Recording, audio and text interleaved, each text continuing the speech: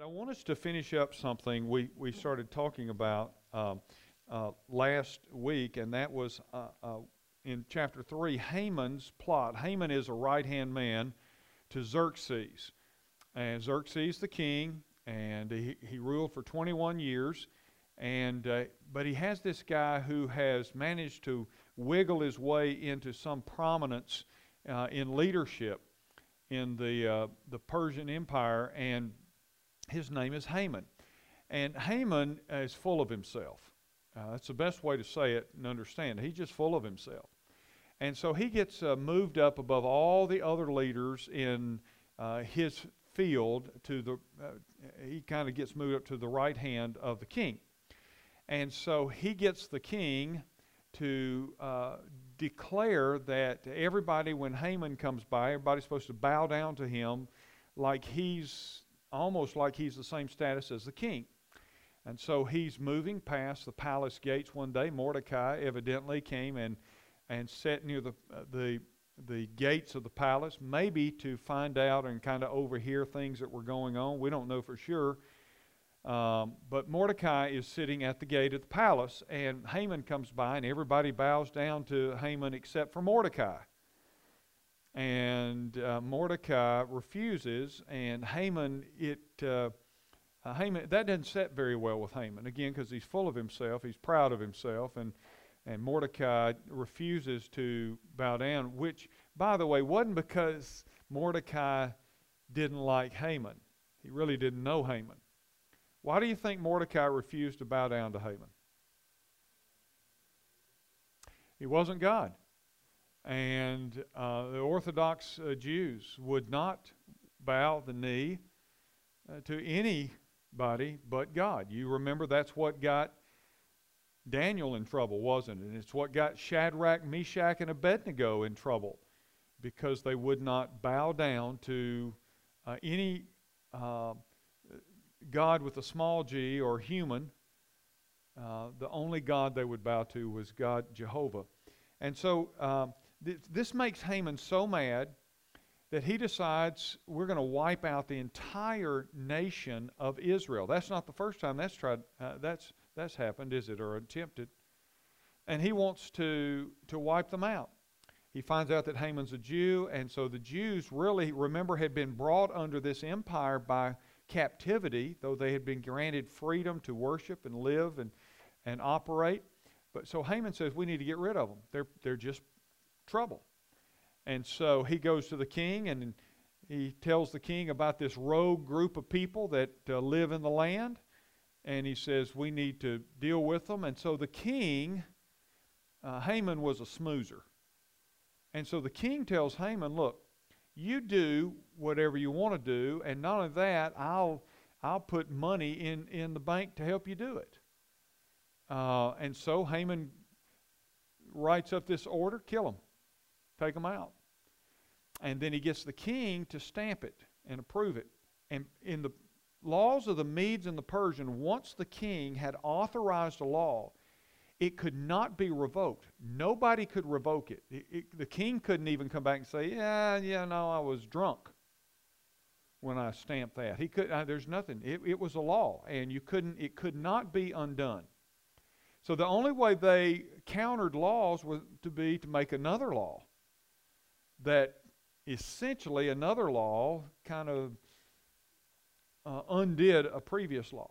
So they got this law now, and the king kind of backs away. He says, do whatever you want. The law goes out through all of the land to all the provinces, and all the local authorities are given the task of wiping these Jewish people out on a certain date. Now, the reason there was a certain date, it was about a year from the time the decree was made a law. So what took them so long? Most scholars believe that Haman was saying, get out of Dodge, because this would have been a lot of people to execute. So he's essentially saying, you got until such and such a date to get out of town. If you leave the country and everything, then you'll be spared. But if you stay, you'll be killed. And so at any rate, they didn't leave. And so the date is approaching. So in chapter 3, what we did, really the whole thing is I told you about the plot. And verse 1 is Haman's elevation. Verse 2 was Haman's adulation. That was, where they all bowed down to him. Number 3 was Mordecai's provocation. We said he provoked Haman because he wouldn't bow down to him. That's what made him mad.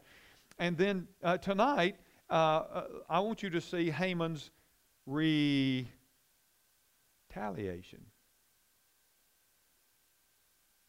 He retaliated. Where do we see that? Well, we see it in verse 2, because of Mordecai not bowing down. But look more specifically in verse 6.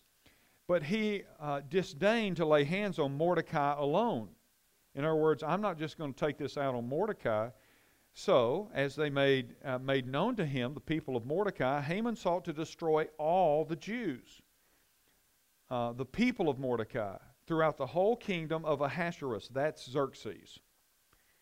And then verse 9, look on down, it says, if it please the king, let it be decreed that they be destroyed, and I will pay 10,000 talents of silver into the hands of those who have charge of the king's business, that they may put it into the king's treasuries. Now, here's what Haman says. I'm going to take the plunder. King, we'll plunder them and take thousands of what we would say dollars, and we'll put it into your treasury.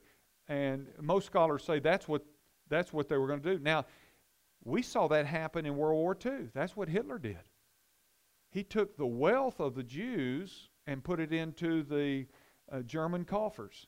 And that's exactly what Haman is doing right here. He's saying, and listen, king, if you'll let us do this, let us wipe them out, we'll take all of their wealth and we'll put it into your treasuries. You know what the king turns around and does? He says, do what you need to do. And by the way, he said, and you can keep all the money. If you read on in the story, he said, you just keep it. So, but this is Haman's retaliation. He wants to wipe them out. He wasn't satisfied to say, bring Mordecai to me and I'll deal with him. He said, Mordecai so provoked him that he said, I'm going to take the whole nation of these people out. All right, then we look on and we see another thing. And we see what I call Xerxes' abrogation. What do we mean by that? Look what it says. It says in verse 11, and the king said to Haman, the money is given to you, the people also. So the money and the people, that's yours. Do with them as it seems good to you. And then the king's scribes were summoned on the 13th day and first month and so on. What's going on here? By the way, let me spell that right. When I mean abrogation, I mean the king abrogated his authority. He gave his own authority away. He gave it to Haman. This is an example of the worst possible kind of leadership. He abrogated his responsibilities to a wicked man. He shirked his responsibilities. He said, I'm going to let Haman do his thing. And by the way, the king didn't. Why is this abrogation? Because the king had no idea just what he was giving over to Haman. It's basically like, oh yeah, you do what you want. I don't care. Do what you want. And so he gave up his responsibility as a leader. Now there is a lesson there, isn't there, about a leader's responsibility. There are plenty of things that a leader should delegate. And a leader can get themselves in trouble if they don't know how to delegate. But there are some things a leader better not delegate. Right? There are some things a leader must not delegate. Because if he does, the consequences of that kind of delegation could be catastrophic to the kingdom. And so somebody asked me recently in an interview, my opinion, they asked me, what do you believe is the most important thing that a leader has to do? What would you say? How would you answer that? Lead. Okay. Besides that, how would you answer that? Listen. Example. Delegate. What? Evaluate. Inspire. See the big picture. Surround yourself with good people. That's a huge one. Surround yourself with good people. I wish I'd learn how to do that. I can't get good people. I'm teasing. We've had God's bless us. What else? If you were asked that. Seek God. Yeah. Anything else? Well, it may stun you. My answer may stun you. Those are great, and those are all true. My answer was, make decisions. I believe, after all of these years, I've come to believe that about 90% of leadership is making decisions, knowing how to make decisions, which would include a lot of what you just said, really, wouldn't it? The decision to delegate, the decision to seek God, the decision on the people that you bring into the leadership circle and all those kinds of things. But I have come to believe, and that's what I said in the interview, I said I think it is to make decisions. Because if you make the wrong ones, it doesn't matter a lot of times who you got around you, does it? And so making the right decisions, I think, is a huge thing. Well, this is a case where the king abrogated his authority. He made the wrong decision. He made the wrong decision, and he gave this authority to Haman. Okay, and then the last thing that I want you to see is down in verse 15. Well, let's just read on down there. Verse 12, then the king's scribes were summoned on the 13th day of the first month, the edict according to all that Haman commanded. Okay, it was written to the king's satraps and his governors. That's the rulers of all these provinces, and to the officials and all the peoples in every province, and in its own script, and every people in its own language. It was written in the name of King Ahasuerus and sealed with the king's signet ring. By the way, just a little trivia thing. I talk about this when I do wedding ceremonies. Do you know this is the idea from which we get the wedding ring? Did y'all know that? The king's signet ring. In the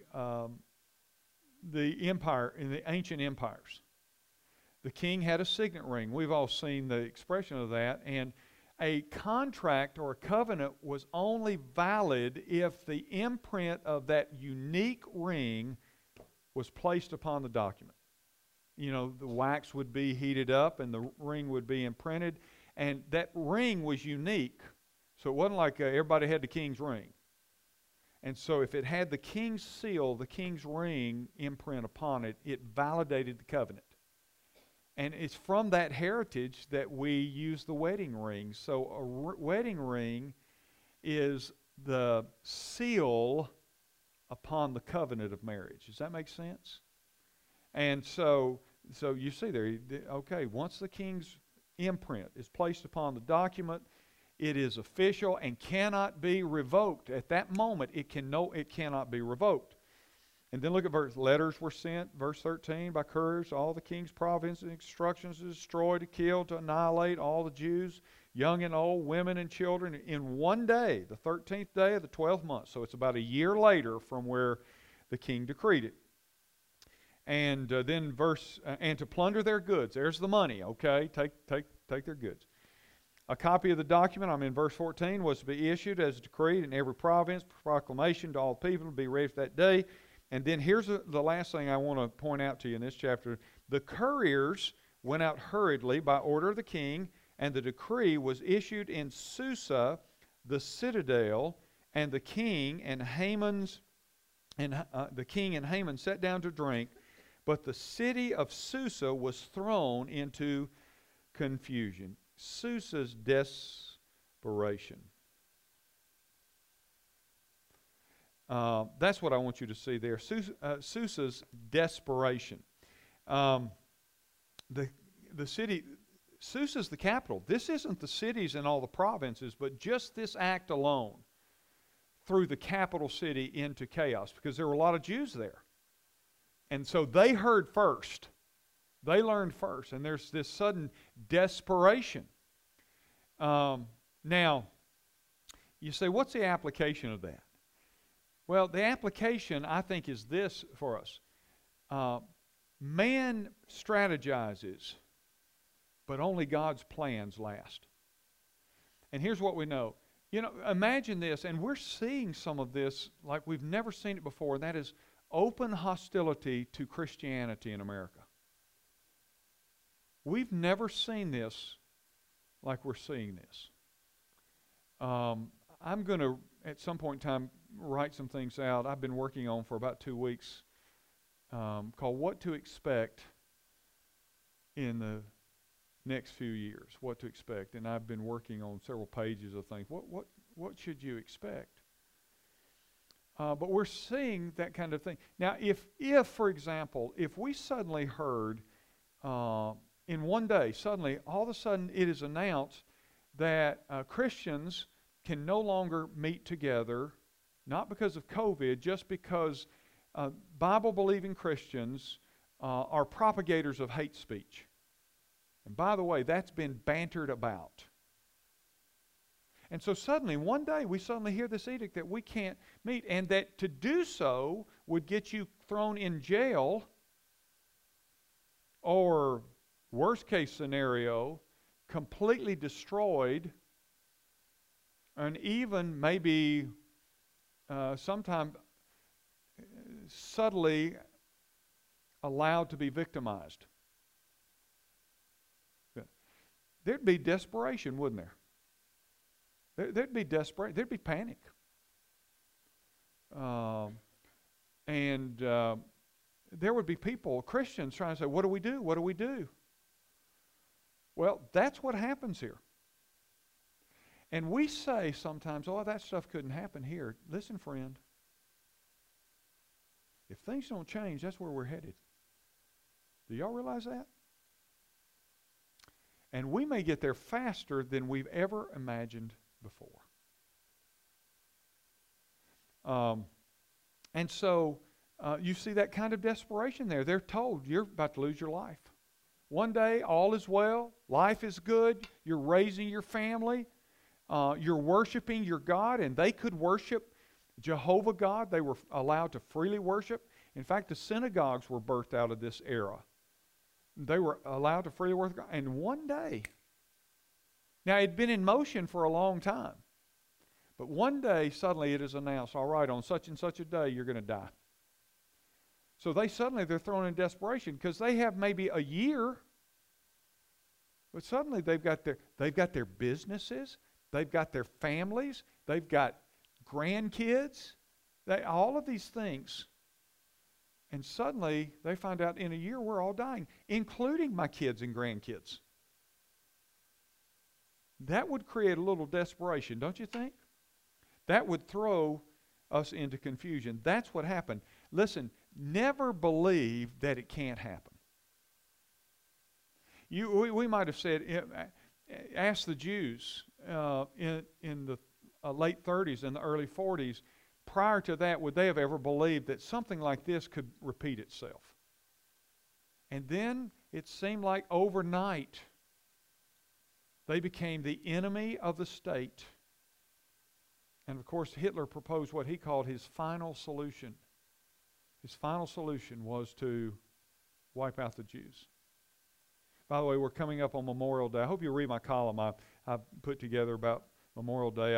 I quote President Ronald Reagan's 40th anniversary, an excerpt from his 40th anniversary speech at Normandy. The 40th anniversary. It's absolutely incredible. And so I hope you'll read that as we celebrate Memorial Day weekend. And by the way, I'm going to preach a message entitled, But Blood Bought Freedom. Blood Bought Freedom. And but my column is entitled Two Memorial Days. There really are two Memorial Days, you know. So read the column. You'll find out what both of them are. But I had some guests here yesterday. Some of you remember that I preached to a global conference back in March. Y'all remember that, the CLF conference, and I preached to, and so I got to know a couple of their senior staff through that process. Well, one of them, the conference coordinator for the entire globe, is a lady named Catherine Sue. She's a sweet little lady. And she and her husband live in Hawaii. And she coordinated everything there. Of course, you can do it now over the internet and everything, Zoom and all that. And so she told me after I had preached, she sent me an immediate message after I finished preaching. She said, Pastor Ray, she said, could I come and visit you? I said, well, sure, I'd love to meet you if you're ever in South Alabama. Hawaii to South Alabama. And she said, I think I'm going to be there later this year. And I said, well, if you get here, I'm still thinking right. If you get here, come and see. She said, I want to see you and meet you and see your church and that kind of stuff. So about 2.5 weeks ago, I get an email from her. Pastor Ray, it's Catherine. Do you remember me? I said, yes. She said, I will be in Alabama in the week of May 24th. I wonder, could I stop by and meet you and see your church? And I said, well, yeah, come on. And so we set up a time that worked, you know. And so she showed up yesterday, but she didn't just show up. She brought a South Korean pastor and his wife who are pastoring a South Korean church in north of Atlanta, and are part of the staff of this thing, and a young pastor, a Korean pastor from Memphis. And so they all came, and we had a wonderful, they're so sweet, and we had a wonderful time, fellowship in my office, and talking for, I don't know, an hour and a half. And so I said, well, what brings you to South Alabama? You know, I'm trying to figure out how did, they said, you. I said, well, yeah, but, I mean, why'd you come down here? I knew you just came by to visit me. They said, no, we wanted to meet you. And so I said, you came from Hawaii? That's what I did. You came from Hawaii? And she said, yes. And she said, we have a plaque for you. And I said, she said, it's not ready, though. She said, we wanted to deliver it personally. But she said, it's not ready and it'll be shipped to you. I said, a plaque for what? And she said, for the session that you led for our conference. I said, you don't have to give me a plaque for that. I said, it was my honor to do that. You don't have to give me a plaque for that. They were so sweet. But this is where I'm going with that. They were so sweet. And they wanted to tour the facility, so I gave them the nickel tour. And they wanted to see the TV studio where we shot the messages. We have a TV. By the way, if you ever want to see it, just find one of our guys back there and say, could I see the studio? And we'll take you downstairs and see that we can do all these different sets down there. And so at one point, I'm giving the tour, I said, would y'all like to see the TV studio? And they said, oh, yes. She said, I kept looking in your office for the background from your session, and I couldn't see it. And I said, that's because it's downstairs. But I said, be careful and don't trip over the wires. And we go down the studio. You know, a studio in reality doesn't at all look like it does on television.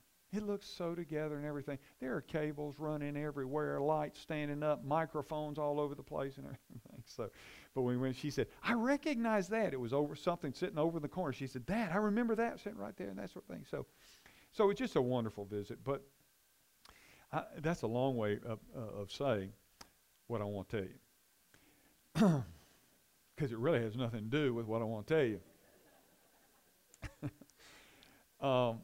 At one point in time, the young pastor from Memphis, his parents are from Korea, South Korea. And we were talking about the blood of Christ and freedom. And I said, you know, this is Memorial Day weekend, and the blood of many was spilled for our freedoms. And they said, and this older pastor and his wife who grew up in Korea, and he was a part of the South Korean army, and this young guy said, oh, we know our history, and we know what America did for us. And if it weren't for the American soldiers, he said, we would be a communist nation. He said, and he got choked up. And he said, and I got choked up. He said, if it weren't for the American soldiers, we would be a communist nation. And he said, you know what's bad about that? Our churches would never have existed. And he said, so many of us learned from American missionaries that were able to come because the American soldiers, he said, our army could have never withstood the communists. But the Americans, and you remember we pushed back to the 38th parallel, and he just kept on saying, we love the American army, the American soldier. He just kept on saying that. And I said, we do too. But I thought, isn't that cool? That they recognize, and he said, and by the way, the work of God is strong in South Korea.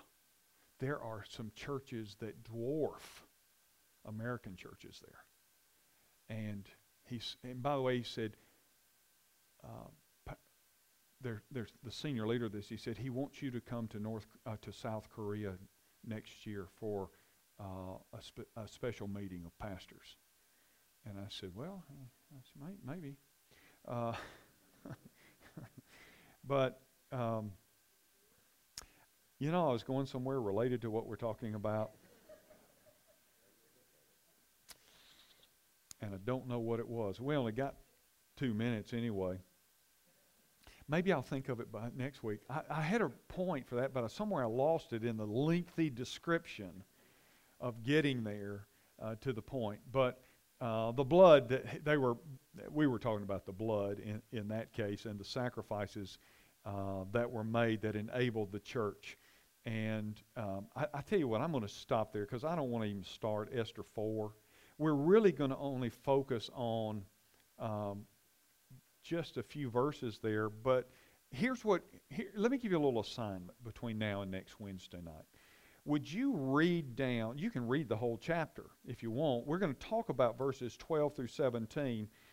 But if you'll go ahead and read the first 11 verses, then we'll just kind of summarize those and jump right into the emphasis verses that I want to talk about. And this is the most famous passage in all of Esther, right here. This is the big one. You know it. Who knows that God has put you there for such a time as this? This is that passage, and I want to reveal and hopefully show some things and encourage you with them. And then I'm going to show you 3 lessons that we get from this. I wish I could remember what I was going to tell you. It was good when I started, but I can't remember now. So, at any rate, do you have any questions about anything we've talked about tonight? Any comments? You got something percolating in you, Alan? I was very moved. I agree that what you're covering is the essence of Esther, but a lesson to be learned was what you taught tonight. You spoke about oncoming persecution and other things caused by our national disobedience, if you will. Please feel free to correct me. I seem to remember Naaman was a descendant of the Amalekites. And when Israel came in, they were supposed to totally annihilate the Amalekites. They were disobedient. So that's another reason he was getting back at the Jews. Did you hear that? Haman was a descendant of the Amalekites. And Israel was told to totally destroy them, and they didn't. They made a treaty with them. And Look, when God tells you to do something, do it. Because there are consequences. Somewhere there's always consequence for disobedience. Right? Somewhere there's always consequence for disobedience. I think about the story, that's a really good example, the long-term consequence. I always think about when Saul took matters into his own hand. Do y'all remember the story? He was supposed to wipe out the Amalekites, and he was supposed to wait on Samuel. He didn't wait on Samuel. He took matters in his own. He got ahead of God, but he had his instructions, but he didn't wipe them out completely. And when Samuel questioned him, he said, oh yeah, we have carried out the plans of the Lord. And I love it because they were supposed to wipe out everything, including the cattle and the sheep and all of that. They weren't to keep any of the plunder or anything. I mean, they were to utterly, then when it says utterly wipe out, they were to utterly. And he said, oh yeah, he tells Samuel, oh yeah, we have fulfilled the command of the Lord. And Samuel has this great line. He says, then why do I hear this bleating of the sheep in my ear? If you did it, why are the sheep? And then give Saul credit. He was quick on his feet. He said, oh, those sheep. And those cattle. Oh, you're talking about those. He said, those we kept to offer as a sacrifice to God. Yeah, that's why we did. Yeah. I mean, you see, he's caught. And so he spiritualizes his disobedience. There's a lesson there, isn't there?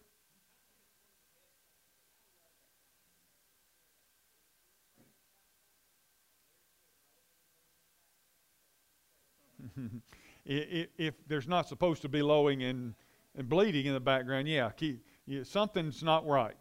So, Alan, I think that's a great point, is that Haman should not have been a problem in the first place, right? But sin that isn't dealt with will show up again somewhere else, right? That's good insight. Thank you, guys. Anybody else have anything before we go?